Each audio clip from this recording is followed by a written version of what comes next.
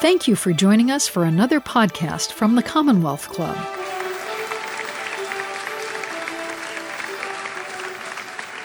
Good evening, everyone. Welcome. I'm Spencer Christian, as you've just been told, and this evening I'm not hosting or anchoring a newscast. I'm here to be the moderator of this fine panel discussion, an enlightening conversation whose participants are enophiles, or you could say aficionados, or you could say connoisseurs, or you could just call us grape geeks, which is what we all are. It's my pleasure to introduce tonight's speakers, who will be addressing how climate change is altering the very nature of wine and spirit production here in California and around the world. So let's get right down to the contributors right now. Brian Friedman, on my left, is a wine and spirits travel and food writer and author of Crushed, How a Changing Climate is Altering the Way We Drink. We have Avery Heelan, who is winemaker at Lockmead Vineyards, one of the oldest family-owned grape-growing estates in Napa Valley. Jamie Kutch on the end, because your name is ahead of Joy's. Jamie Kutch is owner, winemaker at Kutch Wines, a boutique producer of Pinot Noir from Sonoma Coast, and Joy Sterling, who is CEO of Iron Horse Vineyards, one of Sonoma County's independent family-owned wineries and renowned for sparkling wines. So these are our participants. Thank you for joining us. Now, this is going to be a free-flowing conversation, so don't feel like you have to wait to be called on to speak. But I'm going to start with Brian, since your book is being featured tonight. You talk about the impacts of climate change on winemaking and on spirits. I want to know what motivated you to write this book, and what do you hope it will contribute to the conversations we have about climate change and about wine? It's a good question. So I guess as a writer who focuses on wine and spirits and, a bit of travel and food, but mainly wine and spirits, one of the great perks of my job is that I get to spend usually about 1 week out of every month traveling around the country or around the world with the express purpose of tasting delicious things and speaking with people who are passionate about this world. I write usually one piece a week online for Food and Wine magazine, for Forbes.com, Whiskey Advocate. And, whenever I travel, inevitably you have these long wine and spirit-soaked lunches and dinners.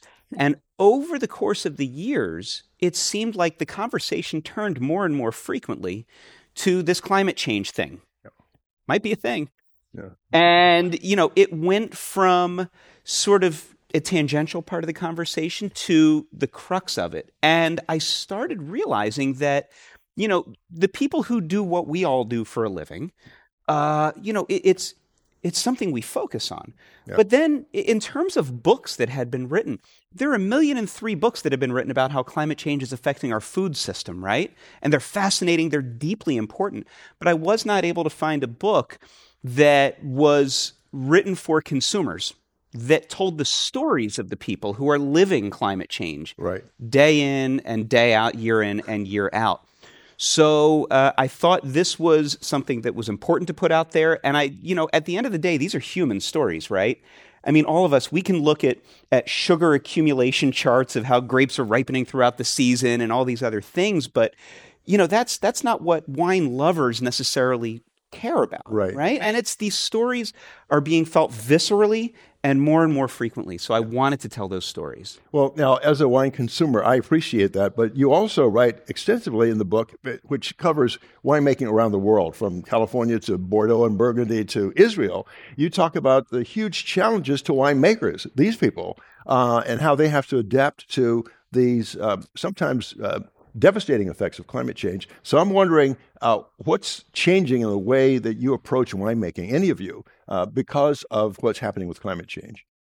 Well, I'm happy to start. We have a very unusual situation. Where we're located is an area called Green Valley, which lies within the Russian River Valley, and it's the coolest, foggiest part of the Russian River, and I mean cool in every sense of the word.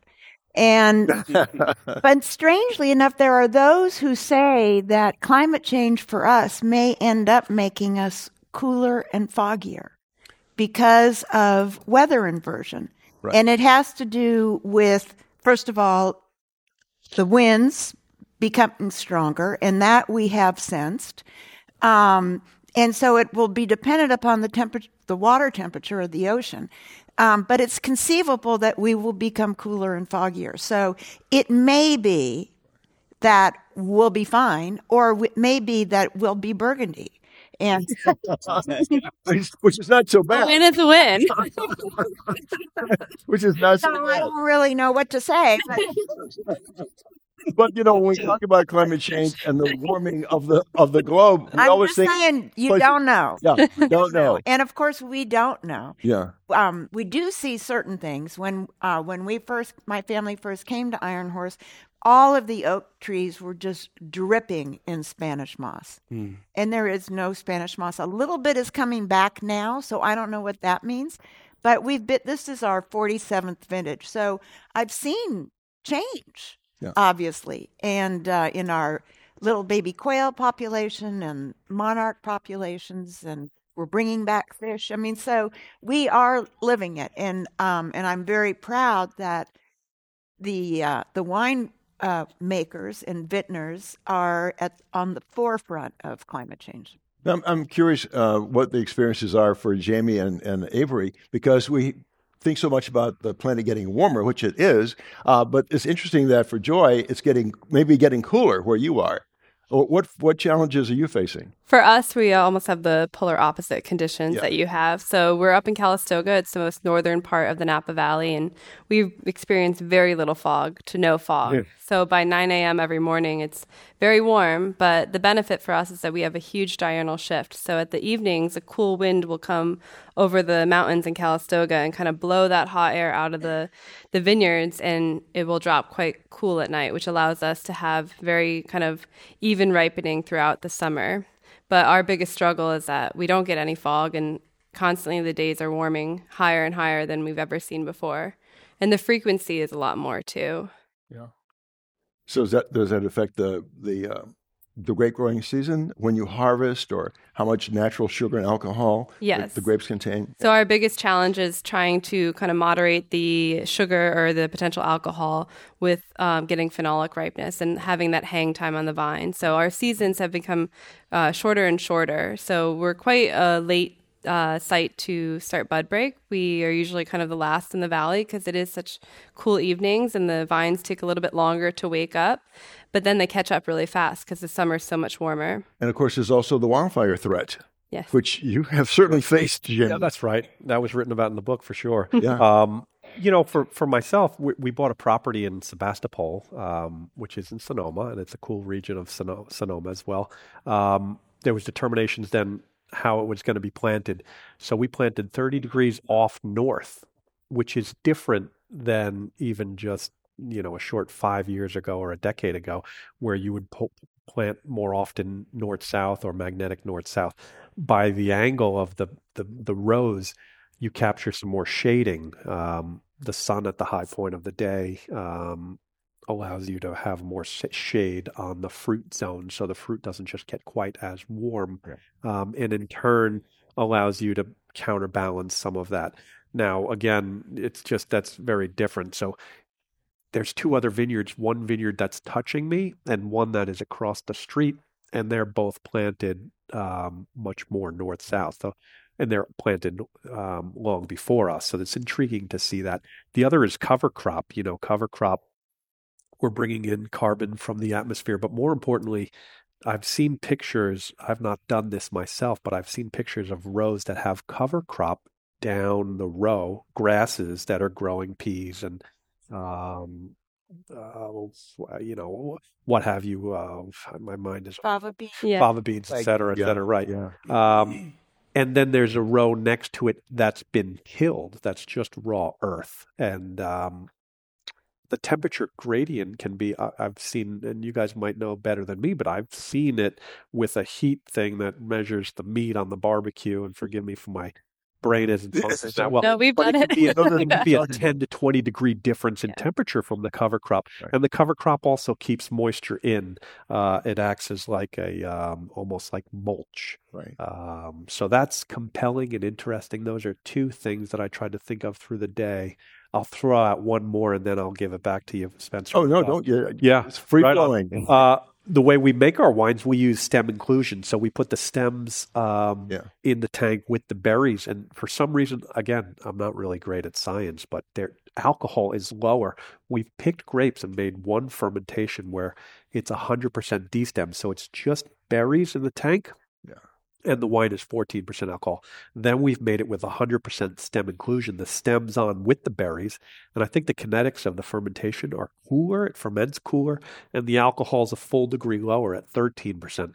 So just 3 things that are coming out to mind that are fun to play around with while you're trying to figure out where this is going. Well, one of the many things I want to hear all of you address, including Brian, from a consumer's perspective, is with these weather extremes becoming more severe, of longer duration, and more frequent, is that going to completely alter the way we enjoy the wines that we enjoy? I mean, is it going to have an effect on the quality of the grapes because the growing seasons are so hot? Are you going to have to start, winemakers going to have to start growing different varietals from the ones we're used to? Here in Northern California, for example, the Bordeaux grapes tend to grow well in Napa. The Burgundian grapes tend to grow better in Sonoma. Are we going to be planting new grape varietals to adjust to the changing climate? Are you going to be moving farther north to escape the heat? What changes will you have to make in winemaking to adapt to this ever-changing climate?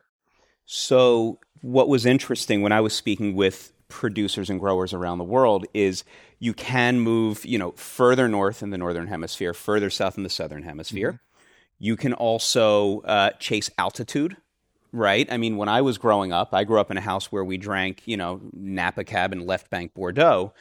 And, the best vineyards. A family with good taste. Yeah. And it wasn't that long ago. I'm 21. I just looked at it. It was. See what climate change did to him? That's me. Don't blame climate change. It was also the wine thing.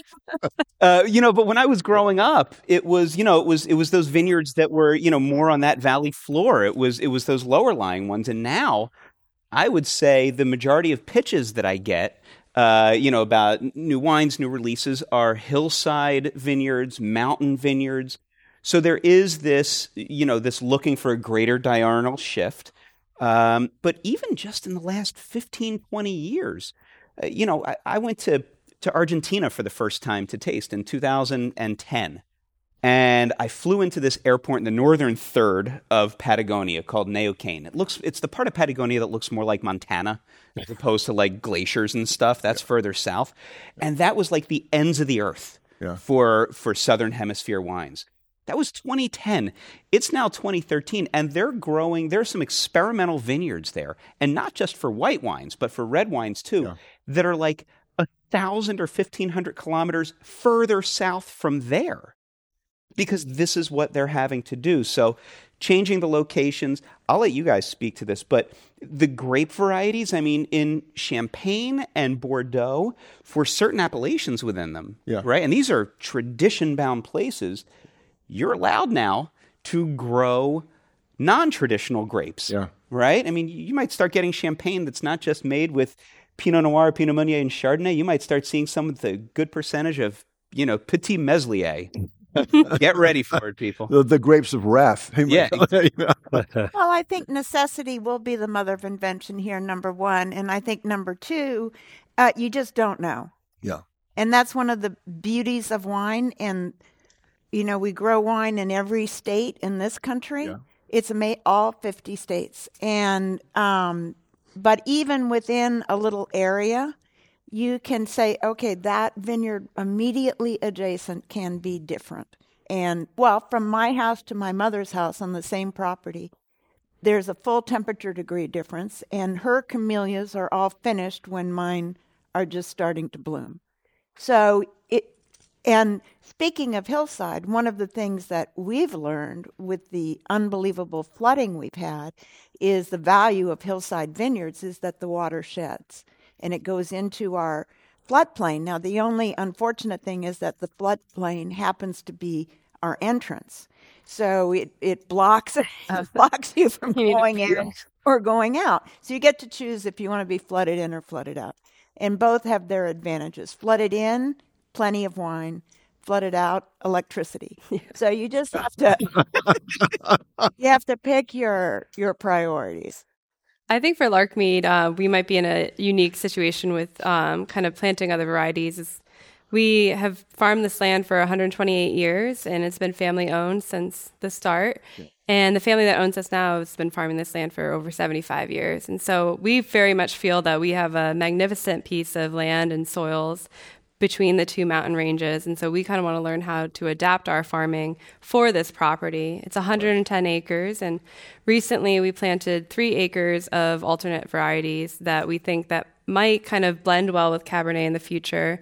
Things like Aglianico that hold acid really well, because when it gets very hot, that's one of the first things that grapes kind of drop out is tartaric acid. And things like Petit Syrah or Shiraz that might contribute some color, or Touriga Nacional, because that also can get bleached out from the sun in the grape skins. And then we even planted a white Chenin Blanc to kind of see the potential for kind of experimental white wines. And so our goal is to always stay a Cabernet house. We're not trying to be a Touriga Nacional house up in Calistoga. But you might see in the future that our blend will have 1% Touriga Nacional. And so our hope is to kind of preserve that style for our consumers that know and love our house style.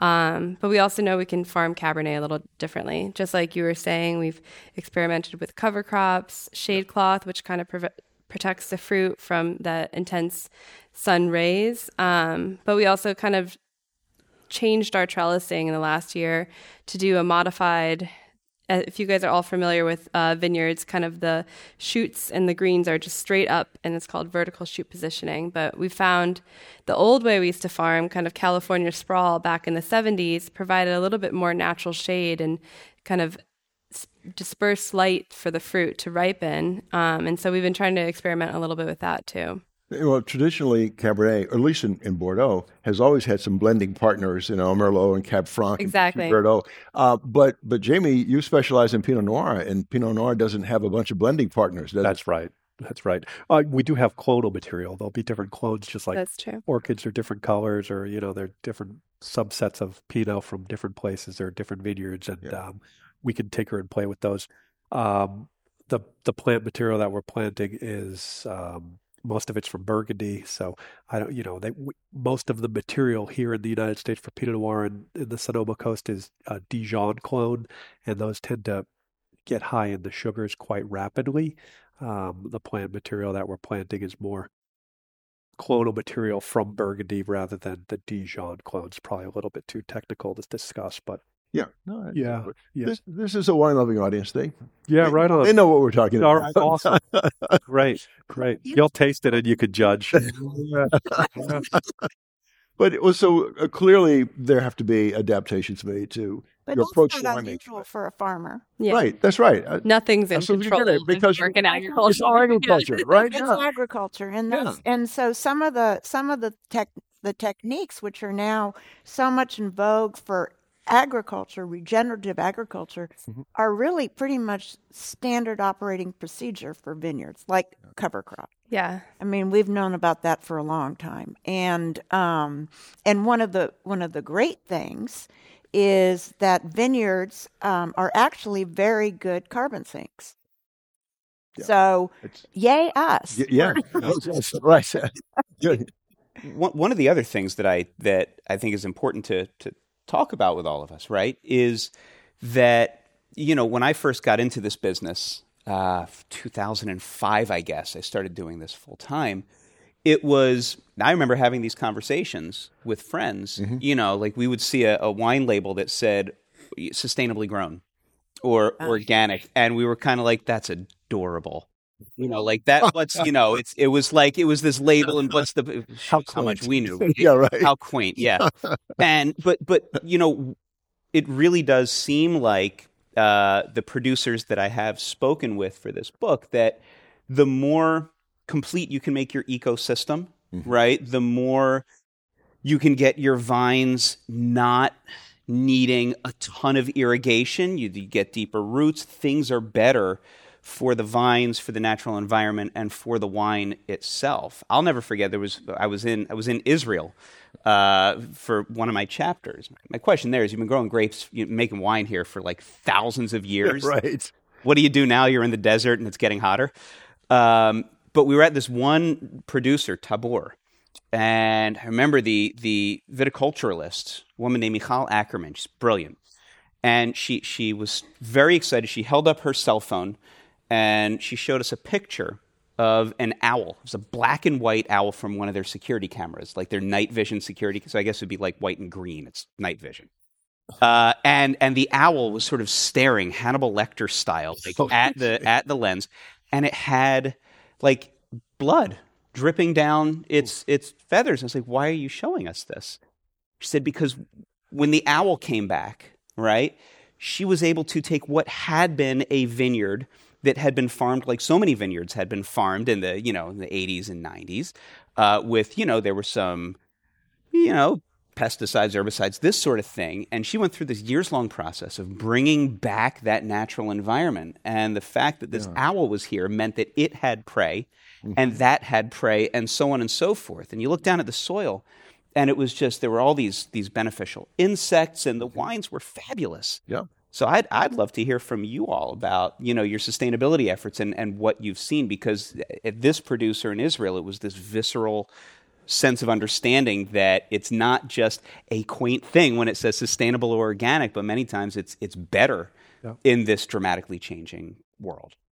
Sure. It's a good point. I think we were talking about defense before. Defensively, what are we going to do to countersuit, climate change? But instead, we should be discussing offensive positions of what we can do to prevent it from getting worse and trying to reverse it. And, cover crop is monumental, again, bringing in carbon, but also very important is those heavy bottles. So, you have bottles that can weigh, the glass can, once it's filled, it can weigh 4 pounds, 4.5 pounds.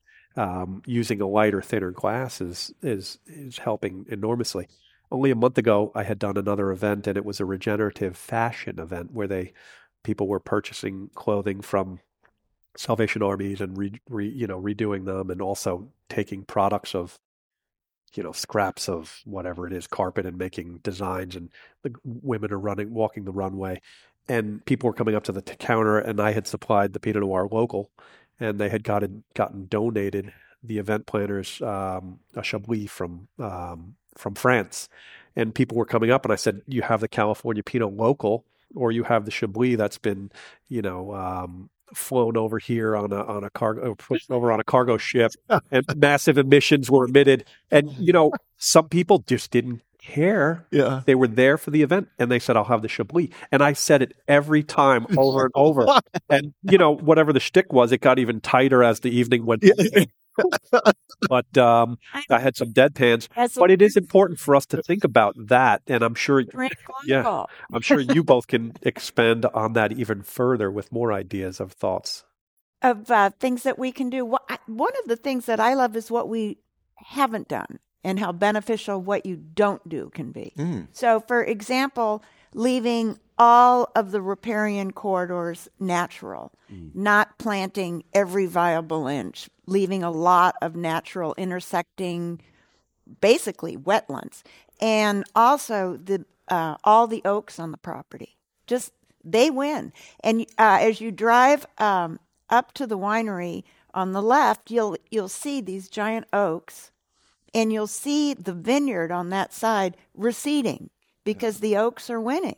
Yeah. I mean, obviously through the root system, and we just are going to share, because what the oaks do, they are really great at absorbing carbon.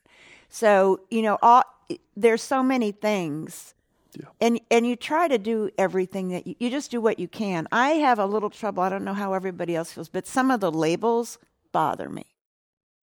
In what way? Yeah. Well, so for example, you can be sustainable. You can be organic and not sustainable. Oh, right. Oh. Yeah. Yeah. You can be regenerative and not organic. Right. Yeah. And more importantly, what you were crimping grass. Yes. So, I mean, as opposed to tilling, this is part of what regenerative is now, to leave as much of the soil untouched as possible.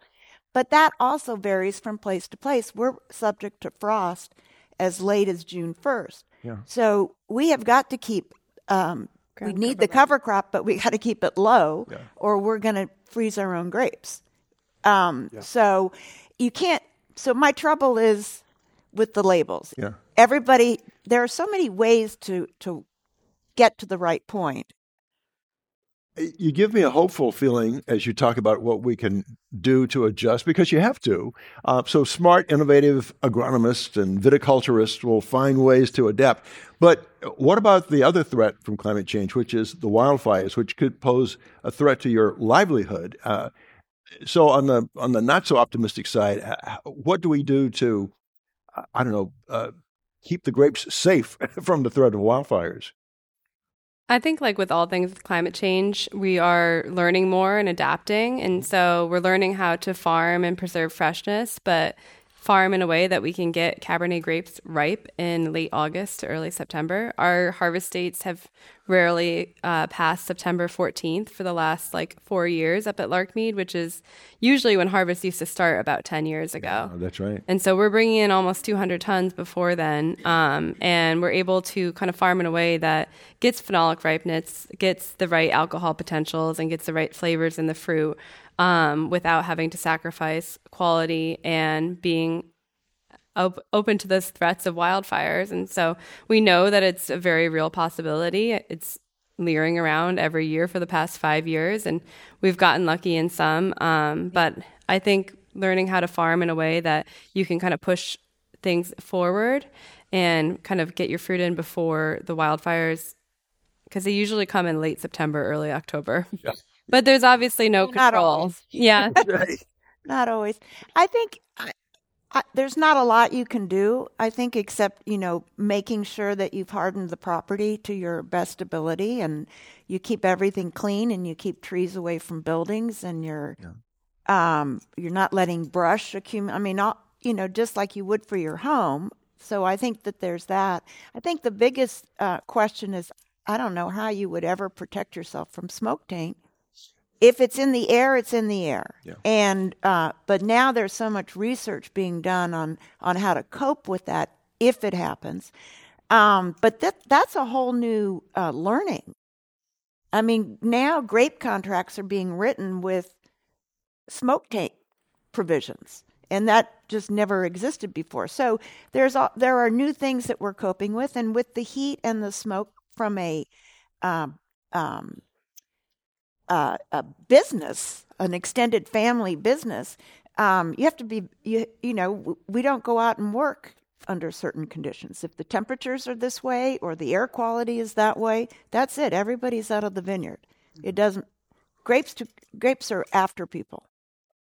I'm just, from all the research that you did, Jamie, and all the traveling globally for your book, I'm just wondering if there are certain things you learned that stood out as, I don't know, stunning, concerning. I know that you end on an optimistic note, as you all do. But were there certain concerns that just kind of jumped out at you as you talked to these winemakers in these various regions? Because you went to South Africa, Israel, down to Patagonia, here in Northern California, Bordeaux, Burgundy. Yeah. Everybody is dealing with something as it pertains to climate change, right? Yeah. What really surprised me, one of the more sort of viscerally impactful experiences that I had was, in all places, Texas Hill Country. I was at a producer there in September, October 2021. And I mean, again, this is like an hour-ish outside of Austin, so it's not exactly the Arctic Circle. And we were at this winery. Yeah. It was Spicewood Vineyards. They make delicious wine. They specialize in traditional Spanish grape varieties, Garnacha, Tempranillo. And I'm looking out at their estate vineyard, and it was just like empty. There was nothing on those vines. And I said to the owner, Ron Yates, I said, "It was great. You got all your fruit in. How was harvest?" He said, "What are you talking about? There was no fruit this year." "What do you mean there was no fruit?" Keep in mind, this is in the autumn. And he said, "Do you remember that 9-day quasi-biblical ice storm that ran across Texas over around Valentine's Day?" because of that, because of the damage and the shock that those vines underwent, they just, by the time they actually started, budding, they were like a month too late. Yeah. And then they just sort of withered and died. There was nothing. So he had to source his fruit from elsewhere. And I thought, wow, if like Texas Hill Country, right, if this amazing winemaker's vineyard got zero fruit off of it there because of frost and extreme cold, that's a problem, right? That's weird. And that's what's going on. It's in agriculture, in wine, it's always about, everyone I spoke to always said, you use the past to guide the present and the future, and that's just not happening necessarily in as reliable a way as people would like. Well, Noah doesn't even know. Yeah. No. Yeah. So, But I think we can pull from like Australia for wildfires, and like obviously Burgundy's been dealing with frost for so long. Like we've learned so much that I think you can adapt and kind of implement new practices. Oh, definitely. I'm just saying there's the predictive. Yeah, you can't predict. That would be great. I really just think the crystal ball is just gone. Yeah. I just realized the effect of climate change in my brain. I think I called you Jamie instead of Brian when I asked that I question. drink for a living. I forget. Did I? I did. I did. That's up. So since this discussion is being recorded, I just want to acknowledge for everyone watching, I know this is Brian and that's Jamie. Spencer, as long as I get to drink Jamie's wine, you can call me anything you want. Exactly. By the way, we will take some audience questions. At some point, someone's going to bring some audience questions up here to me, but we'll keep talking because I have questions galore to ask. But I like that. I really, as someone who forecasts weather and who studies climate change daily, because not only is it my job, but I'm passionately interested in it. You've all given me a little bit of a hopeful feeling about how we will deal with this and adjust to it, and I'll still be enjoying great wines. They won't be tasting like they were toasted. Oh, yeah. Yeah, no, I think that generally, farmers are generally optimistic and very adaptive, and because we have to, and so I think that's part of what makes viticulture so important in climate change is that we really are out there, showing what can be done. Technology is also going to be our friend. Yes. Anybody who knows me knows that I'm just passionate about broadband. And when we start to get connectivity in our vineyards, the ability to measure our water use, for example, will be so significant. Major advances will be able to be made with that. Well, here's a question. Are any of you personally connected with vintners in other countries with whom you discuss problems of climate change with wines? I worked in Western Australia where when I first got there in 2016 and I drove down from Perth, it's about a 3-hour drive, and the entire bushland, every part of the road had been burned.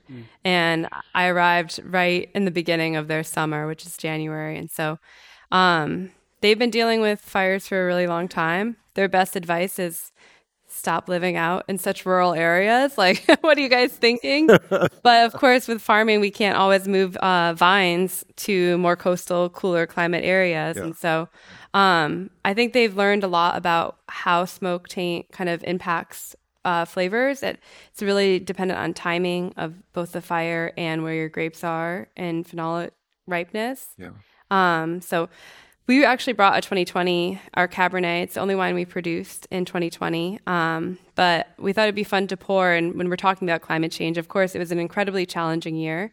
But for us, it was marked by the heat.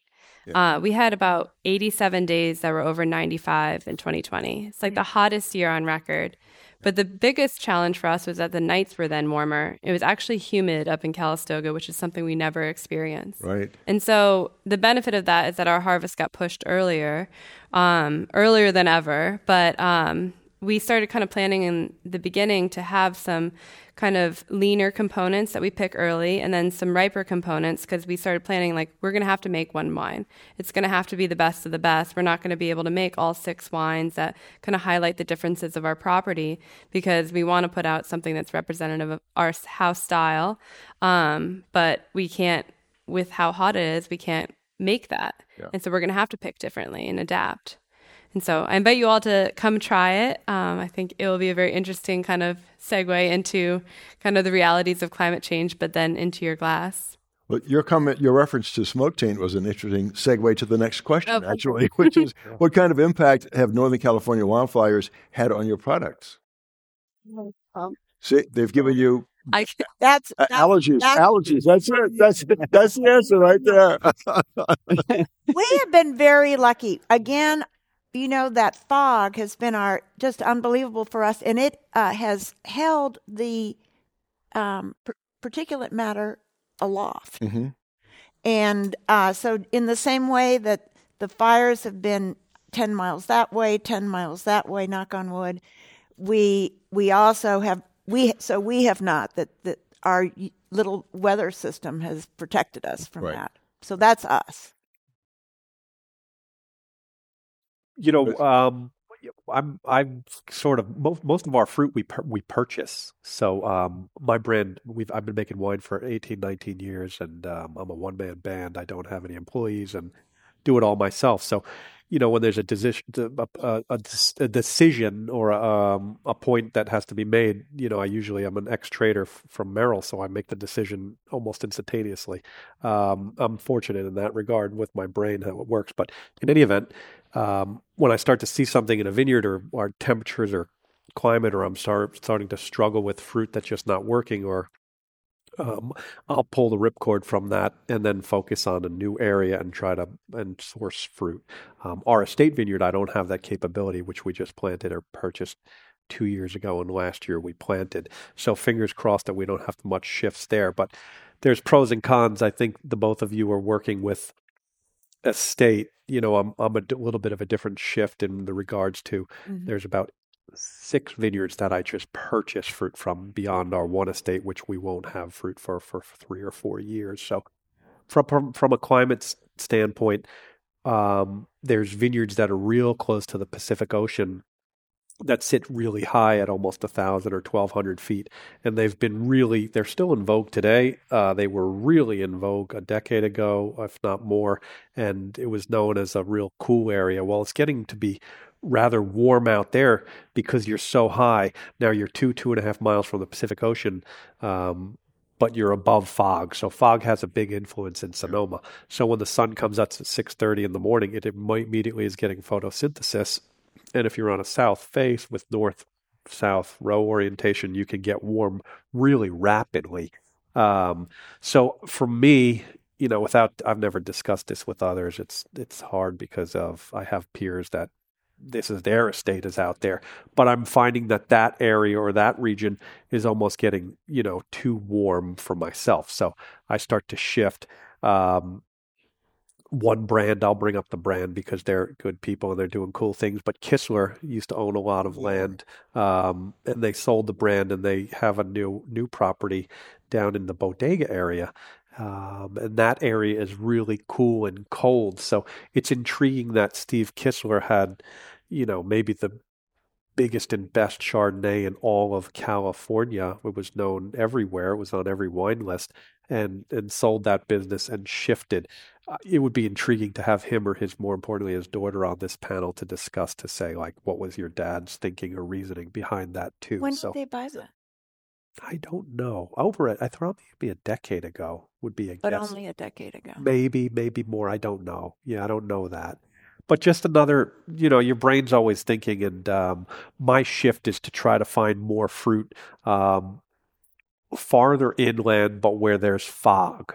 Fog is a big impetus or piece of the equation for Pinot Noir in Sonoma. So there you go. Here's a question I wish I had thought of, and that is, are you incorporating alternative energy sources like wind or solar in your operations? Yeah, we've had solar for, I think, the last 15 years across the entire building, and it gets a lot of energy with the intense sun rays that come across the building. Mm-hmm. So that's one source. I think we have not gotten to the point where we're banking that power. We're just giving it back to the grid, and I think that might be a part of the future, but also expanding the solar across the barns and different parts of the property. It's very easy to use solar. It might not be so easy for you up in the fog layer. It's and also because we have so many trees. Yeah. And when it's what we were talking about before. If you're weighing things, we're not going to cut down the trees to put up solar panels. Yeah. Just right. So it just is not going to work. But the building, the warehouse where we are aging all of our sparkling wines, that all is temperature controlled with solar power. So where we have it now, one of the big things is that in the Delta they're putting solar panels on the waterways, and so that's a thought for us too. Would be to put it on our reservoir. Yeah. Mm-hmm. I think, Joy, you made a reference earlier to carbon capture. This question is: how do grapevines compare with redwood trees for carbon sequestration? They're smaller. They're smaller. That's all I know. That is the answer. Sometimes the simple answer is... Well, you said it before, but vineyards are very regenerative by nature. But I don't just know compared to a redwood. I want data. And I'm trying to compute, well, how many vines equal one redwood? Yeah. Oh, this is a question specifically for Avery, okay? Now we're going to get really into the weeds here. What is the effect of malolactic fermentation, the effect on malolactic fermentation from climate change? I don't feel like there has been one, to be honest. Do you want to define malolactic fermentation first? So malolactic fermentation is like a secondary fermentation. Yeah. So the primary fermentation is when yeast convert sugar to alcohol. And then red wines and some white wines, but none of our white wines, go through a secondary fermentation, which is a bacterial fermentation. And it's when they convert malic acid to lactic acid. And so malic acid is very tart and fresh, and lactic acid is a little softer. And for a wine, especially a red wine, to be stable, they have to go through malo. Although there's some Cabernets, very old school style, that don't. A little wild in my opinion. But I will say a big effect from climate change is more our yeast. And so for us, we switched to completely organic about 10 years ago for all 110 acres. And that includes like landscaping for the entire property as well. And you were talking about some measurable things that people want to know, like what has impacted. And people always want to know, well, what has organic farming or what have these alternate practices benefited for your grapes? And the easiest thing for me to measure is our yeast populations and kind of the natural flora and fauna that now exists in the vineyard that didn't before. And we have very healthy yeast cultures now. We actually have some strains that are unique to our property that are such strong and beneficial fermenters that they outpower commercial yeast, which, not to get nerdy about yeast, it's very unheard of for that to happen. And so for malolactic fermentation, that happens spontaneously for us, but that can happen spontaneously or not depending on the year. So it hasn't changed very much, but the yeast health have definitely been like a measurable change. I was going to say offering that definition was the yeast you could do, but I wouldn't say. We needed a dad joke. Well, I'm not full of dad jokes, that's for sure. I'm just curious. Somebody may have to cue me when it's time to wrap up. Not that I'm eager to end this, but I don't want to go too long. I'm personally curious about what wines each of you likes to drink other than the wine you make. So when you're not drinking your own wine, what do you enjoy drinking? Water? Yeah. I guess I'll start it off. If I go to a restaurant, I usually start with a Campari and soda, sort of to wake my palate up. I'm a big fan of champagne, of sparkling wine, and at the end of the day, though, my real treat is a Burgundy. I drunk a lot of Burgundy in my career, and at this point, my dream wine is I'm a huge fan of Costa Rica. He's a white producer in Meursault, so I like zippy acid and real fresh and. That style of wine is what I really crave. Yeah. I would second that answer exactly. Right. All right. Well, I'm just going to say that when I'm not drinking Iron Horse, I'm drinking their wines. That's the only way to go. And I tend to drink whatever I haven't been tasting that day for work. So, I start tasting most days at about 8:45 in the morning. Oh. And I don't, it's a true story, even when I'm tasting spirits. Yeah. My daughters tell people that, they used to tell people when they asked what I did for a living, that my dad sits in the basement all day drinking wine and whiskey.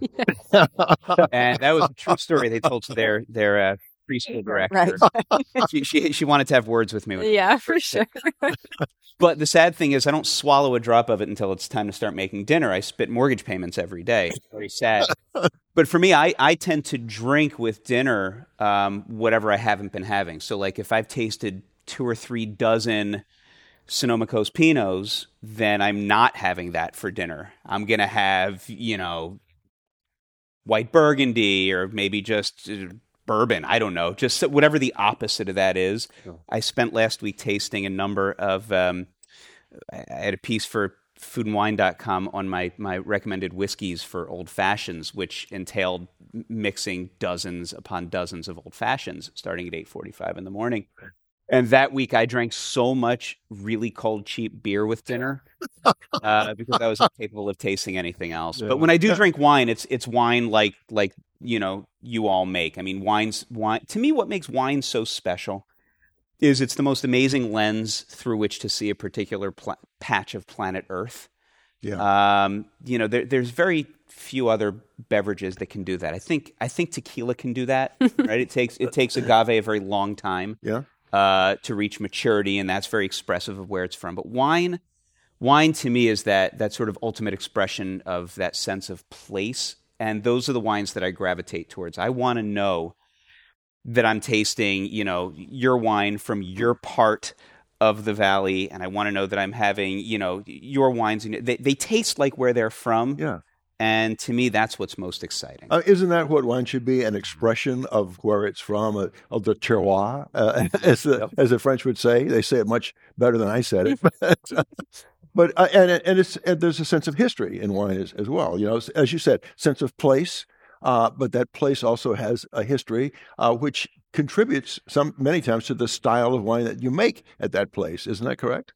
But I think ingredient X in wine is also the people behind the wine. Right. And that's why the stories are so important and so interesting, and the personal philosophies. And so, it'll be interesting when you're tasting our wines out there if you can say, oh, that is Jamie all over. Yeah, that would be fun. So, I just think that's another way of looking at it, because I think that obviously when we're doing our trial blends, in theory, it's all excellent. And it's a very subjective decision that we're making for what we feel is the best of the vintage. Mm. A winemaker once told me that, people talk about, soil composition, underlying geology, aspect towards or away from the sun, all these other things as going into the definition of terroir. But they did say that, the winemaking culture of the place and the people who actually are bringing that wine to fruition, that's also a key part of the terroir. Because I'm sure, Jamie, if you were making wine with Avery's grapes or vice versa, it'd be totally different wines, right? Because you're both bringing different philosophies. Have you ever done a tasting of same vineyard, different winemakers? Oh, yeah. Fascinating. It's fascinating because the wines are different, because the people have an impact, just like a chef does. I think this human aspect is also a good kind of point to talk about with climate change, and that's like kind of the social aspect that climate change is bringing into the picture of what the impact has on the business and how that kind of turns into the financials of the business, but also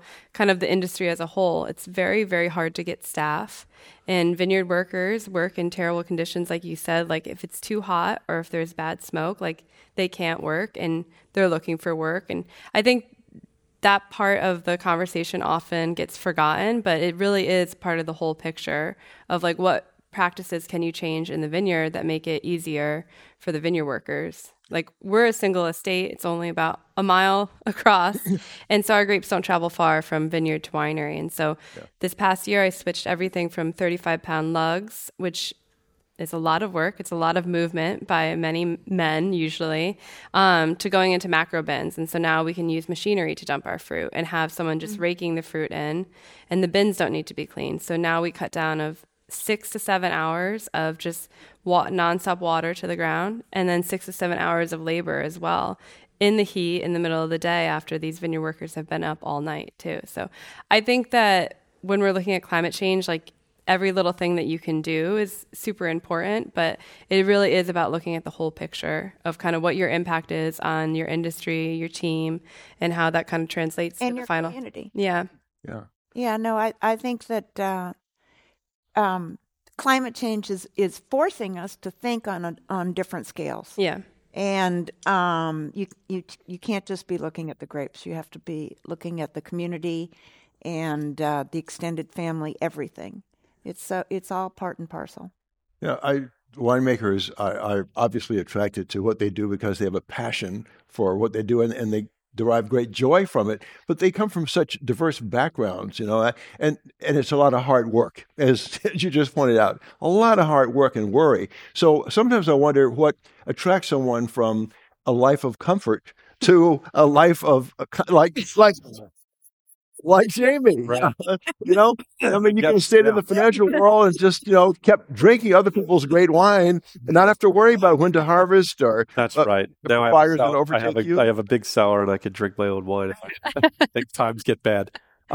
So specifically, what are you trying to ask, or just going from that lifestyle? There's really no question there. Yeah, right. We're all fools. But actually, it's more directed at you than any of the others here, because you were in the financial world back in New York, and I presume earning a good salary, and didn't have to worry about growing seasons and harvests and wildfires and all that. But I'm just wondering, what attracted you to this? Sure.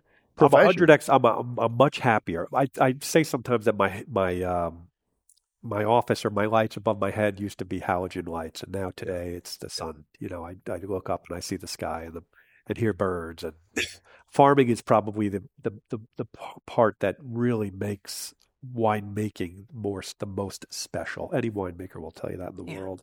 And it's been fun to purchase grapes for almost 17, 18 years, but now to have your own estate and watch the children grow and someday cultivate them and make them into wine is really super duper special and quite it sort of feels good. Yeah. Another thing was working on a desk and pressing buttons. You were making money for a bank. They were very happy when you made a lot of money, and they'd throw you a token with a bonus at the end of the year. But today, you're making a tangible product just from grapes, and trucking those grapes to the winery and thinking that someday that's going to be a special bottle of wine. And then on Thanksgiving, getting a text message with somebody that's drinking the bottle. I'm drinking this with my mom and dad. It's magnificent. Nothing is more rewarding of a feeling of that. Yeah. But this whole conversation we bring it back around to global, climate change and global warming. I'm so thrilled with all of this and where the conversation has gone, but it makes me feel like the most important thing for me that I'm leaving this with is I want to make change. Yeah. So I don't want to, again, and I already said this earlier, is that I don't want to just go and adapt to what the heat is or the fires are. I want to make a change I'm intrigued by the water or anything like that to try to help. And while I only have 12 acres and it's quite small, we need to get through to like Kendall Jackson, which I think is very forward, that company and that brand, but maybe even bigger than them, whoever that is to try to get them to make changes too, to try to reverse this, right? Is that more important even than... As you said earlier, you're playing offense. I like that. Right. Well, I am very fortunate to sit on the State Food and Agricultural Board. Mm-hmm. And I'm going to give you all some light reading. The Department of Food and Agriculture has just put out Ag Vision the Next Decade, and it's on their website.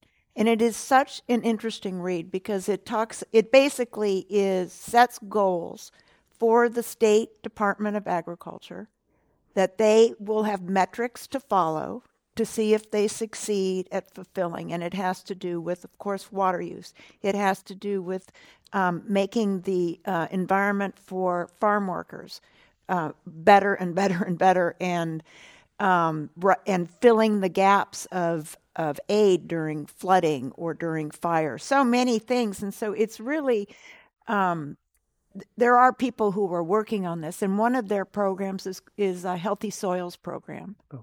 And there's talk about getting that more funding for that kind of work in the Farm Bill, which is very important on a national level. So I think in general, people are really moving. But this is a great document if you want to read it.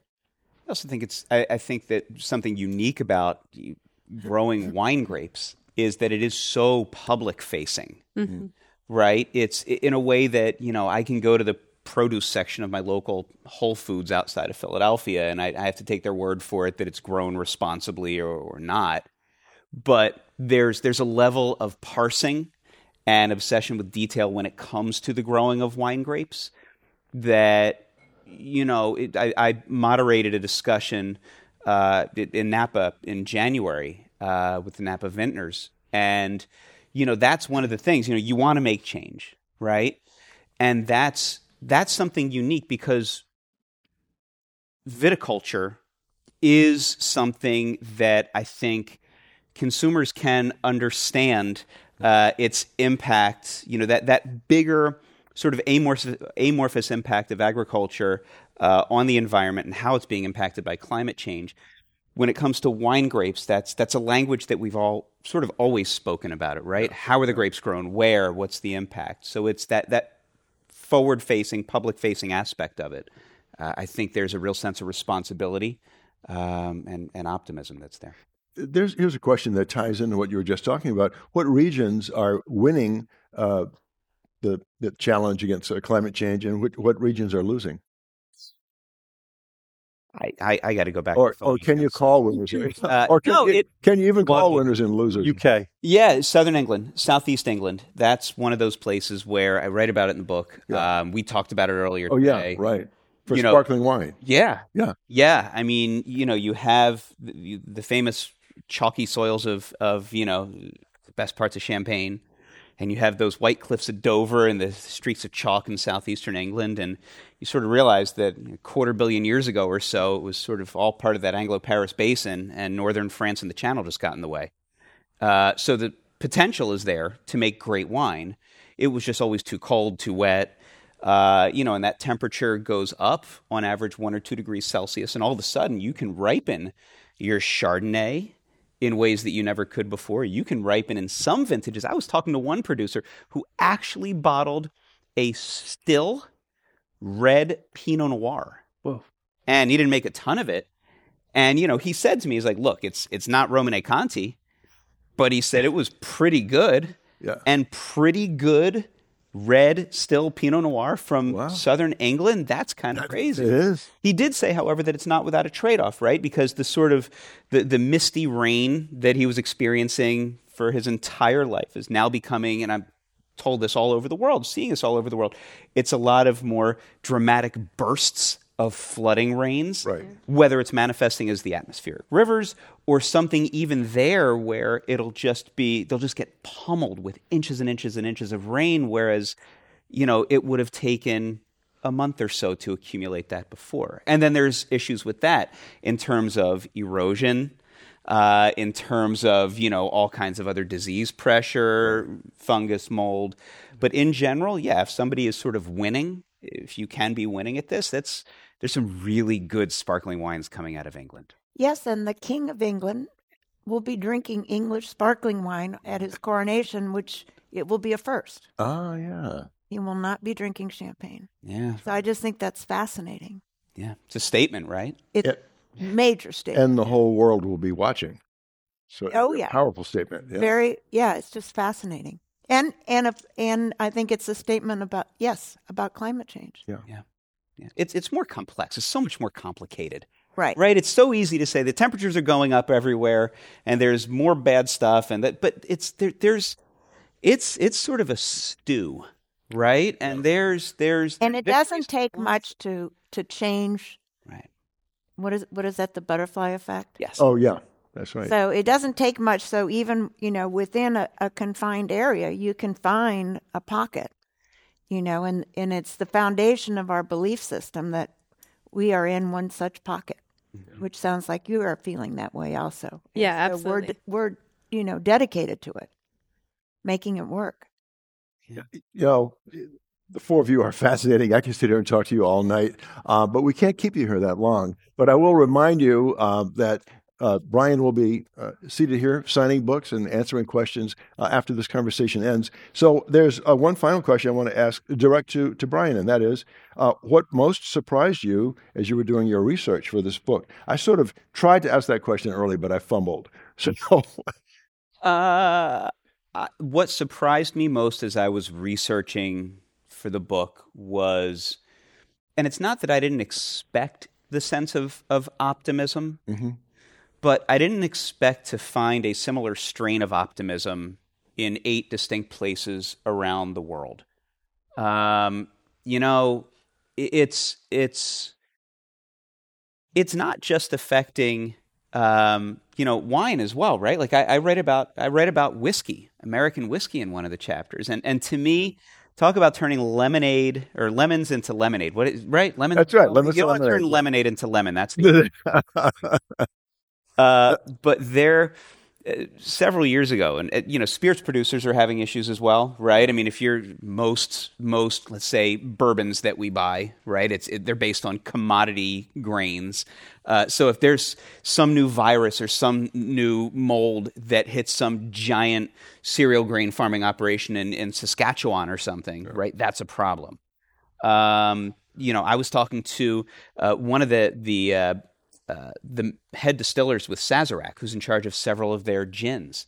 And he was telling me that while we were talking, actually, in the winter of 2021, that an ill-timed monsoon wiped out a lot of the vanilla and juniper and other crops that he needed for his gin. So he had to literally scour the planet to find them. But he found other sources. Yeah. But to me, one of the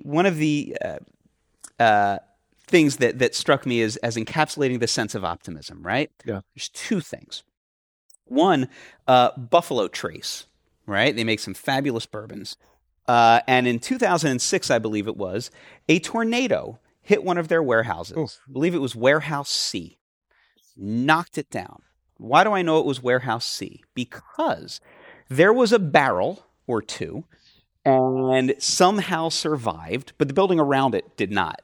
And it sat out there in the elements as they were rebuilding, right? It just sort of got forgotten. And then they tasted this barrel.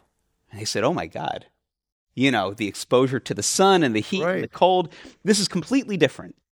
And then they sold it. And now it's like you could put a down payment on a very nice house somewhere in San Francisco for like a couple of bottles of this. But this idea of taking, the weather conditions of that year, that moment. The other thing, that sense of optimism, and I'm going to call out Jamie here, is I spent an afternoon with you and Kristen and Clayton.